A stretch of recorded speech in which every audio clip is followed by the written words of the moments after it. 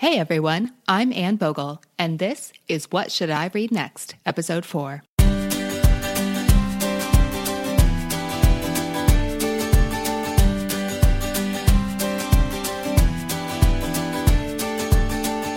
Welcome to the show that's dedicated to answering the question that plagues every reader. What should I read next? We don't get bossy on this show. What we will do here is give you the information you need to choose your next read. Every week, we'll talk all things books and reading and do a little literary matchmaking with one guest.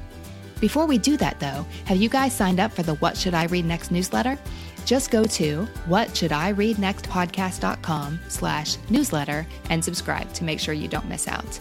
It's not going to be a thing that harasses you or shows up in your inbox 12 times a week, I promise you. Instead, it's going to be a resource to keep you informed about what is happening and what will happen with the show. And just so you know, I've got some really exciting things planned here. Today's guest is Seth Haines, an attorney by day and a writer by night. Seth is the author of Coming Clean, A Story of Faith, which was released in October and was a winner in Christianity Today's 2016 Book Awards. After this episode, check Seth out on Twitter at Seth Haines, that's Haines, and at his blog, sethhaines.com. Seth and I have a great conversation about reading as escape, how we both hate so many books, first editions clubs, reading for the morning, noon, and night, and, of course, what he should read next. Let's get to it. Seth, welcome to the show. Yeah, thanks for having me. Okay. Now, Seth, you are a reader, a writer, and an attorney. Tell me a little bit about why you read and what books mean to you. Primarily I read as a good distraction. My work tends to be a little bit dry, and sometimes it's not as creative as I like, and so being able to kind of get away and enter into a whole new world and just be in a creative space in a fun, different, away from the desk space is a lot of fun. It's a lot of fun to me. So that's primarily why I've always been a reader. I can appreciate that. I have a legal background myself, and I can see why you want to read something besides contracts at the end of the day. Yeah, I didn't know that you had a legal background. I do. Property law. Oh, really? Yeah, okay. Way back in the family. All right. Glad to meet another one. Yeah. Peas in a pod. Exactly. So what kind of things do you like to read at the end of the day to escape? Is that the right word? That might have a negative connotation. No, I think that's the right word. My primary love is fiction. So primarily when I'm reading to escape, I pretty much, I'll grab a good novel, I sit down with a good novel and just read until I fall asleep. But I also like to read, I read other things. I read theology. I read nonfiction from time to time. I love good creative nonfiction, but anything that just kind of helps me to enter into a different world. But my primary love's novels. Okay, so let me explain how this works. You're going to tell me 3 books you love, 1 book you hate, and what you've been reading lately, and then we'll talk about what you should read next. Very curious to hear what you pick. Let's start. Okay, let's start with your favorites. Tell me 3 books you love. Okay, well, when I was thinking about the 3 books I loved, I sort of confined it to the last couple of years. Mm-hmm. And so it's an overwhelming question to a devoted reader. Yeah, that's huge. I mean, it's like asking which of your children is your favorite. I know. And then having like 150 children. Right. So I hate to put you in that position, but on the other hand, it's so interesting to hear what people pick. So I just want you to know, I know that you could choose 3 different books on, different days. Well, my favorite book that I've read in the last couple of years, and it may be my favorite book, mm-hmm. as crazy as it sounds, is All the Light that Dora wrote, I guess, a couple of years ago, and it won the Pulitzer. But All the Light We Cannot See. I mean, I think that is a perfect book. Okay. In case anyone hasn't read it yet, there are always people who haven't read it yet. Tell us a little bit about the story and why you loved it so much. Well, it's set back in World War II, and it follows, it's kind of the story of 2 different characters, one of which is a German soldier, but a young German soldier, and one of which is a little French blind girl. And to me, it was the perfect novel, one, because it was so beautiful in its language. I thought that the language was impeccable. I mean, the way that he used words, the way that he painted scenes, And then the way he was able to drop me into the stories of both characters. I'm not French. I have no French background. I know no one who's French.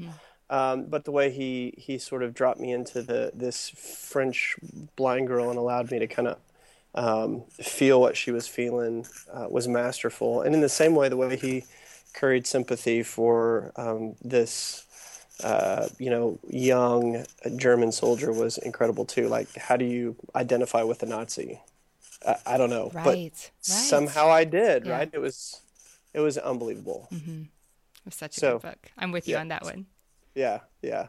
And for a long time, I had always said that The Sun Also Rises was my favorite book. And then, so I was reading this book last summer, and Amber said, my wife said, "What do you think about this book?" And I said, "Man, I hate to say this, but I think it might be unseating Hemingway." And it did. I think it's the most beautiful book. What's book two? That's number one. Book two would probably, it's a completely different genre. It's The Bone Clocks by David Mitchell. It's a science fiction-y kind of work, but it has roots in the real world, and it follows, again, several characters. And if you just like a good piece of literary escapism, it's the perfect book. A little bit of a time commitment, and it takes a little bit of, I guess, just intellectual, acuity. You got to kind of stick with it. Sometimes it can get kind of difficult, but it's a great book. I loved it, and I've recommended it to 3 or 4 different people, and it's really hit or miss. Some people love it, some people hate it. So that last chapter kind of does a few people in, evidently. But I'm so curious. I have never read any David Mitchell. He's on my list for this year. Are you horrified? Because you've read a bunch by him, right? I've read a good bit. Yeah. Okay. Yeah. And I'm not horrified. No. Okay. I have, for a reading challenge this year, I chose Cloud Atlas as a book that intimidates me. Because people tell you things like, you have to read it. I can't even describe it. Just try it. And I say that myself about books all the time, but when somebody else says that to me, I'm not really sure what to do with it.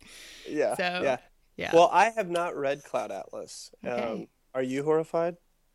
No, of course not. I'm glad I'm not the only one. No, I haven't read it. I love his stuff though, and I absolutely adored The Bone Clocks. And I think if after you read Cloud Atlas, you should just go straight into it. Okay. Well, I'll let you know what I think. Maybe we'll get it on your list next. Absolutely. What is your last favorite? Last year there was a novel by first-time author Julie, I think is her first name, but Pierpont, and it was called Among the 10,000 Things. And it's a story about a family that's in disarray, that's falling apart due to infidelity. It is a really raw story, and the opening 30 or 40 pages are, you'll blush when you read them. At least I blushed, and I read a lot. So, do you want to tell us a little about the storyline, or is that a spoiler? Because I know what happens, but I haven't read it. Would readers new to the book be happier if they didn't know?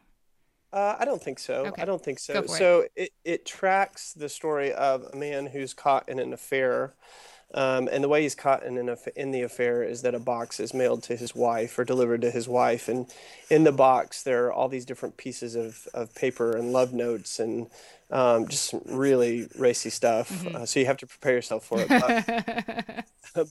But he's an artist, and it sort of tracks the way that the family falls apart throughout the course of the next, several months into a year. But the thing I think is wonderful about the book is that the way that she's able to again help you identify with the person who is cheating, with the wife in the situation, with the daughter, and with the son. It's just so brilliant, and I think that her insights into just the human psyche and just humanity in general are really brilliant. And she's super young. I can't remember how old she is, but I think 28 or something, or 26. That book made news for selling for 6 figures while she was still in her MFA program, which isn't crazy unusual, but it is her first novel. It was just last summer, where publishing's changed a lot just in the last 5 years. That's not as common as it used to be. No, and to be that young and to have that much insight into just kind of the way the human mind works, it unbelievable. Okay. Here's what I love about the fact that you picked that. Its average rating on Goodreads stinks. It's like 2.9. I know, it's terrible. Yeah, but the Terrible. critical reviews are amazing. So Yeah. it's really polarizing. How did you happen to pick it up? And what do you think about the dichotomy there? Well, first of all, I picked it up because I'm in a first editions club, and it was part of the first editions, part of one of the selections from last year. Now, I've never done that. For a little aside, which one are you in, and do you enjoy that kind of thing? Yeah, I love them. Yeah. I think it's a good way to keep up. There are a couple things that I do to kind of keep up on Mm-hmm. new books, and it's one of the things that I do to sort of keep my ear to the ground. Mm-hmm.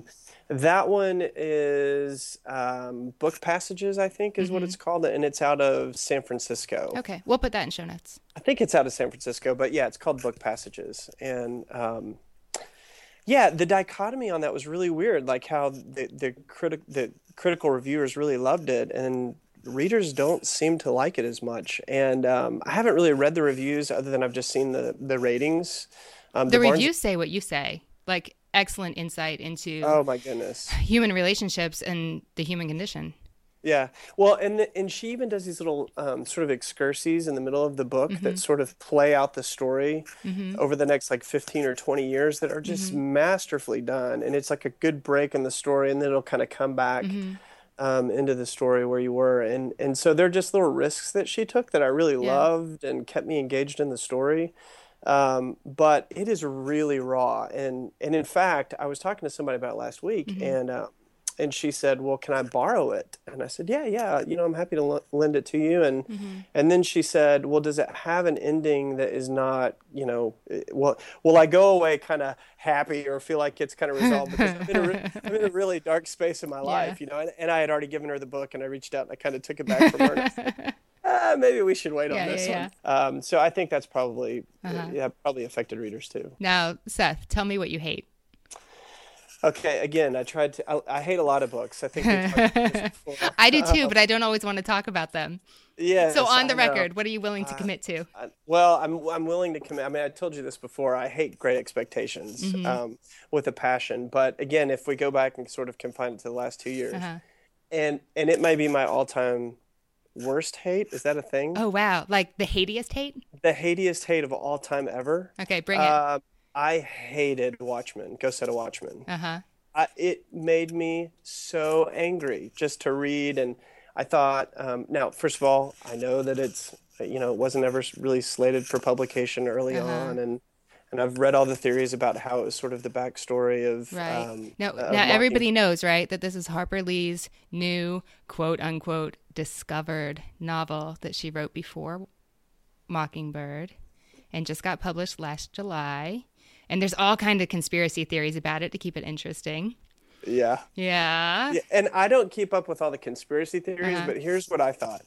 As a novel, I thought it was ill-constructed. I thought there were way too many like ranty moments of monologue or dialogue. It didn't really move me anywhere in particular. And by the end of it, I just felt like I had read 200 and some odd pages of whining. And I think all that whining just really grated on my nerves. And I just thought it was horrendous. Now, that being said, there were some bright spots in that book. I don't know if you read it, but I did. Yeah. I felt conflicted about reading it in the first place. Did you? Very conflicted. Yeah. But I felt like I had to. Yeah, I know. Me too. you That's kinda why I feel read that it. way? Yeah. Yeah. Yeah. What did you think of the moments where she goes into childhood, like the childhood memories? I like those better, but I was surprised at how different they were. I felt the same way. Yeah. Like I felt like was surprised how different they were from Mockingbird. Mockingbird, Yeah. right? I felt like those were the flashes of brilliance. Like maybe that's what led to Mockingbird. That's the story. Now, here's what I want to know.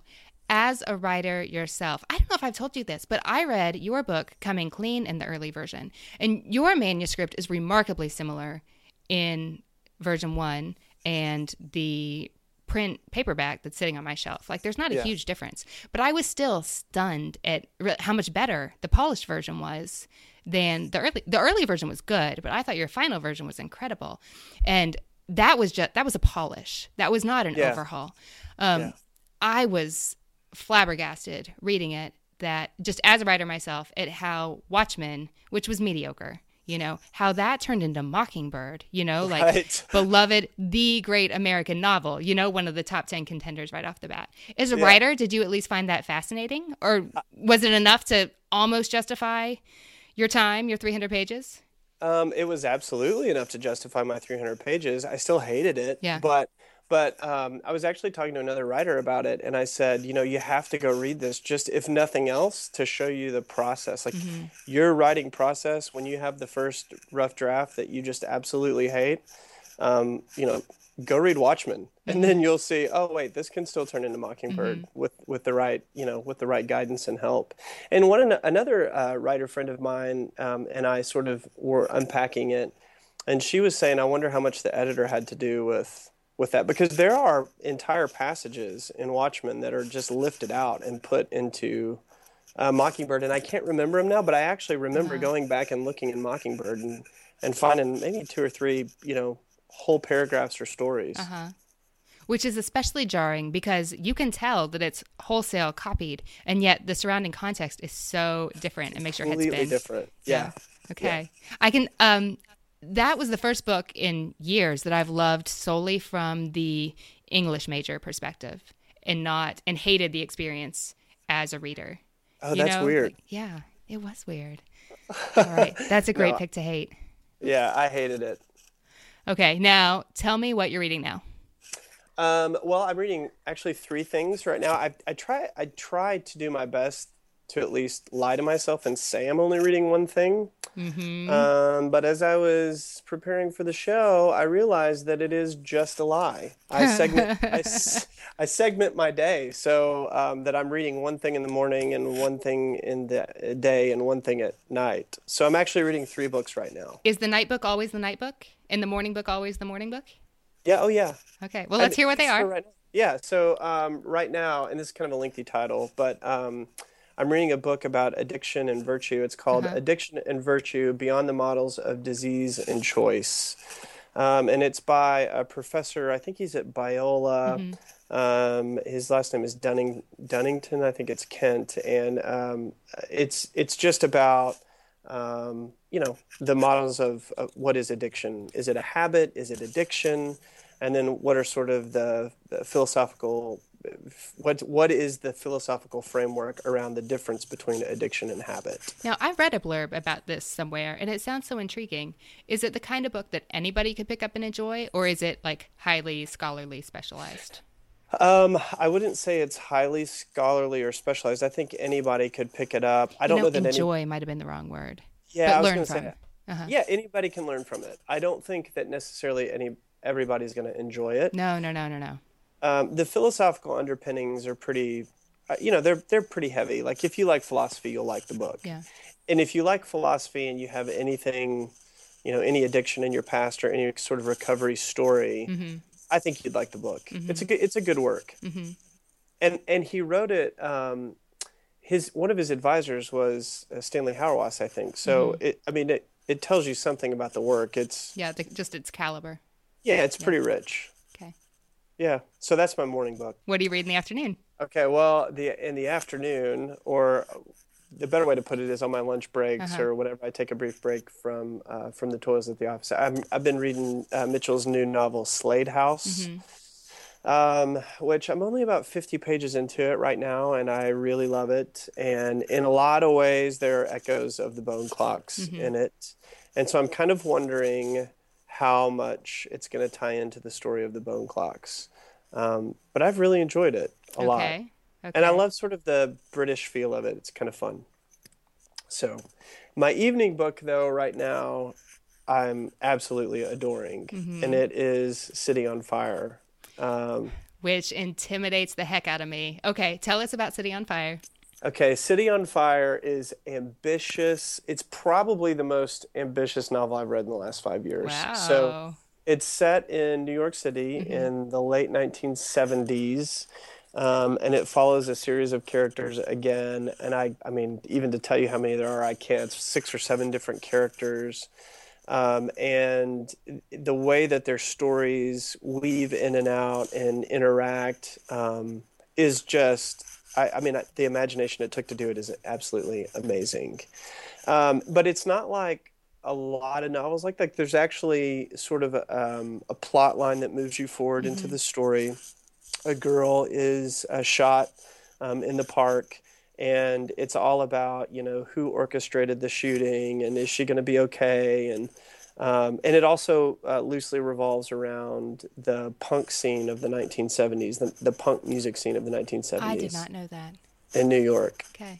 And so she was kind of a punk kid and was into punk music and is shot in the park, and it's sort of how all those things come together to sort of, I don't know, tell a story. It's amazing. I Okay. love it. Now, how much does that thing weigh? 27 million pounds. Okay. How many inches thick? It's I don't know, but it's 900 and something Oh my pages. gosh. So I used to it's love long huge. books. I should have read it 20 years ago before it was published. Oh, it's so Yeah. huge. It's so huge. Okay. And I think again, I mean, it's his first novel, and he was paid a lot of money for it Yeah. too. And I That think is before he even finished it. really Yeah, I because think that is so. highly unusual for somebody to take a chance on a new author writing a book 3 times as long as the typical novel. Yeah, no, it is massive. Okay. Okay. But it's But they made a so good call, you're saying. yeah. Yeah. Well, I mean, right now I'm 700 and some odd pages in, Uh-huh. and it so far it's holding together, and Okay. it's really coming together well. Maybe I'll wait till you get to the end till I decide. Yeah, that's I probably a throw good my idea. lot in the next 6 months of my life. That's right. Seth, is there anything you want to be different in your reading life? I would love to get paid to read. I Is that possible? think that's a worthy goal. I'll see what Yeah. I can do on that. Okay. Okay. I love your picks. I have ideas. We will get right to it after the break.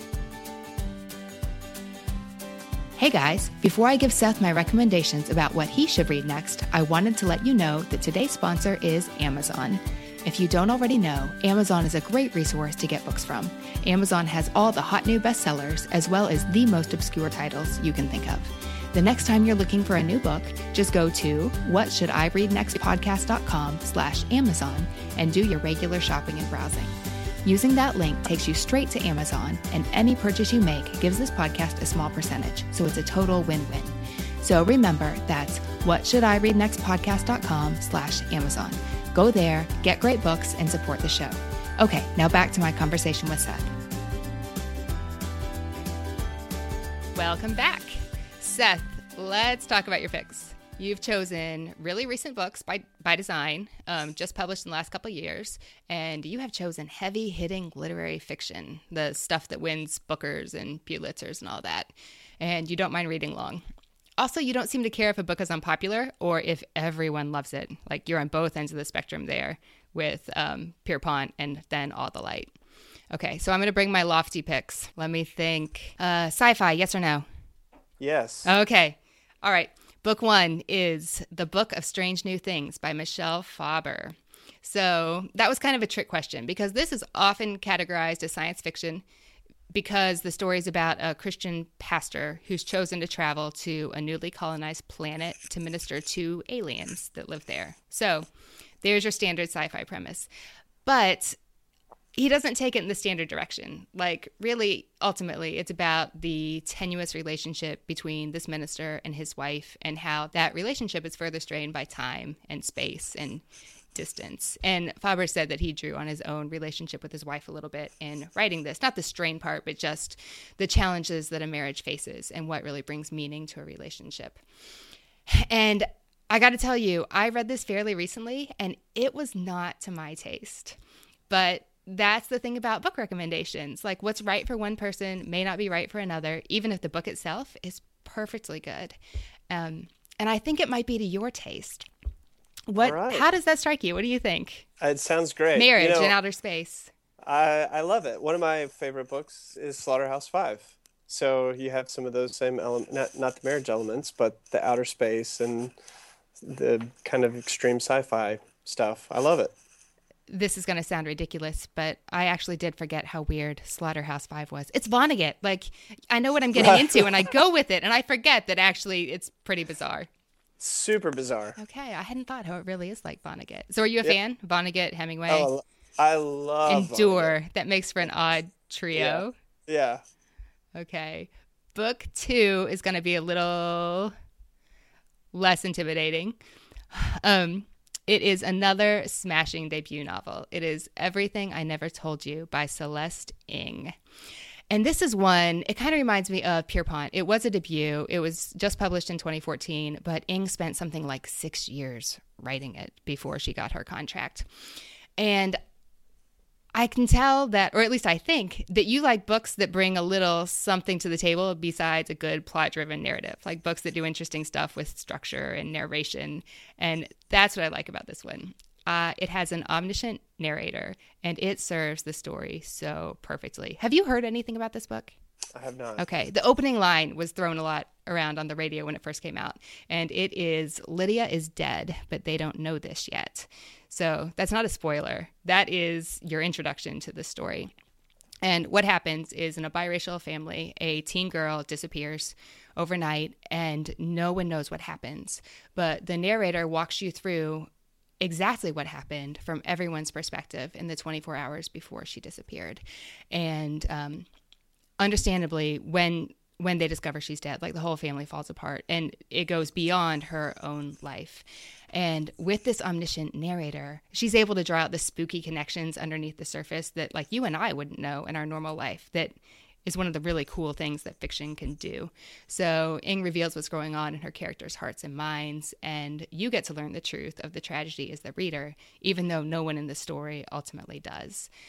It's heavy hitting. I mean, it's not the kind of book that makes you, like several readers in the previous podcasts have talked about how Me Before You like led to this like gut wrenching, balled up on the floor, visceral reaction. It's not that kind of book. It's more quiet, but it's about love and belonging and gender and race, and it's utterly absorbing. And actually, I was riding on a bus in Midtown Manhattan last year, and I was sitting across from a girl who was reading this, and to Will, I was like, hey, look, she's reading that book I really liked. And then she missed her stop. So I wanted to be like, it's okay, it's a great book, I totally see how that could happen, but that could happen to you. Like it sucks you in. It's absorbing. It is absorbing. All right. Book 3. I don't know. Do you want to go for... I'm debating between 2, Seth. Do you want to go for New York City again? Or do you want to go to like modern show-offy prose? Let's do modern show-offy prose. Okay. All right. My third pick for you is A God in Ruins by Kate Atkinson. So Atkinson got her start writing detective novels, but have you read Life After Life by her? No. Okay, so this is a companion. It's not exactly a sequel, but the two books do go hand in hand together. So Life After Life is shorter if you want to start there, but God in Ruins is my favorite. She does really interesting things with structure, and as a writer herself, this must be like her 10th book by now or something like that. She's been at it a while, and she's very deft as a novelist. She's very self-aware of what fiction can and cannot do. So in Life After Life, this woman named Ursula Todd lives many versions of her life over and over again. When she dies, she goes back to the beginning and starts again, and slowly she starts to get it right. So she lives many different versions of her life. It is a little trippy until you get used to it, and then it's kind of cool. Unless you're one of the people who hates it, because some did. But I really appreciated her, what she could do. It's fiction. Have some fun with it. And she does. Yeah. So this companion version tells much of the same story from her brother Teddy's point of view. So Teddy is a British bomber during the bombing campaign against Germany. So his life expectancy was brutally short. Like his chance of dying on a mission were like 99.999%. And when the war ends, he has a hard time coming to terms with the fact that he has a future and he has survivor's guilt. And Kate Atkinson does the same kind of thing for him that she did for Ursula. Like you see different versions of his life and his kids' lives and what might have happened if he died or he didn't, and just how everybody interconnects and interrelates. And there's quite a few times where you can feel Atkinson kind of winking at you like, look what I did there. What do you think about that? Have you ever considered this is what a novel could do? So it's self-aware, but it's not annoying, because it would be really easy for you to want to like punch the author in the face if she wasn't pulling it off. And I never felt that with this. So it's nearly 500 pages, but it doesn't feel it. It would fulfill your hefty book requirement. even though it's only half of City on Fire. Yeah. What? Which is kind of crazy.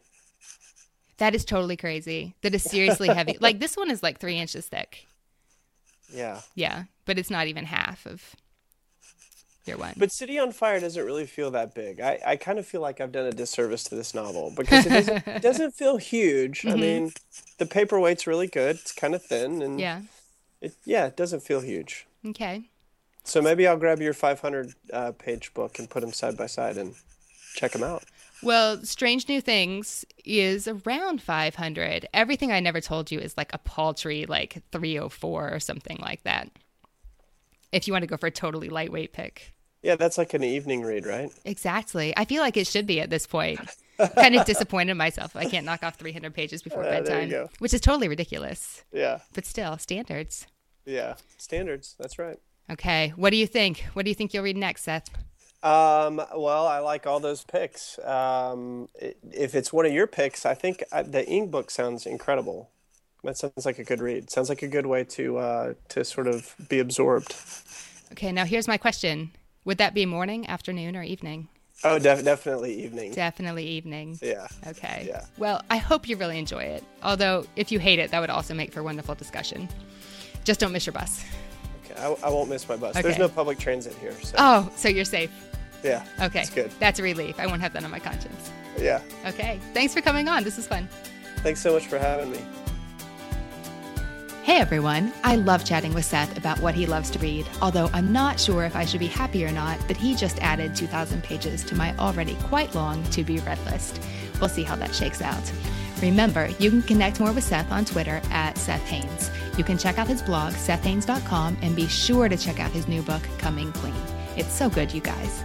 Before we go, don't forget to sign up for the What Should I Read Next newsletter. Doing that will keep you in the know about any new happenings with the show, and I solemnly swear that your email or information will not be sold to telemarketers, Nigerian princes, or political candidates. Just go to whatshouldireadnextpodcast.com/newsletter and subscribe to make sure you don't miss anything. Thanks again so much for listening. If you are on Twitter, let me know there at Anne Vogel.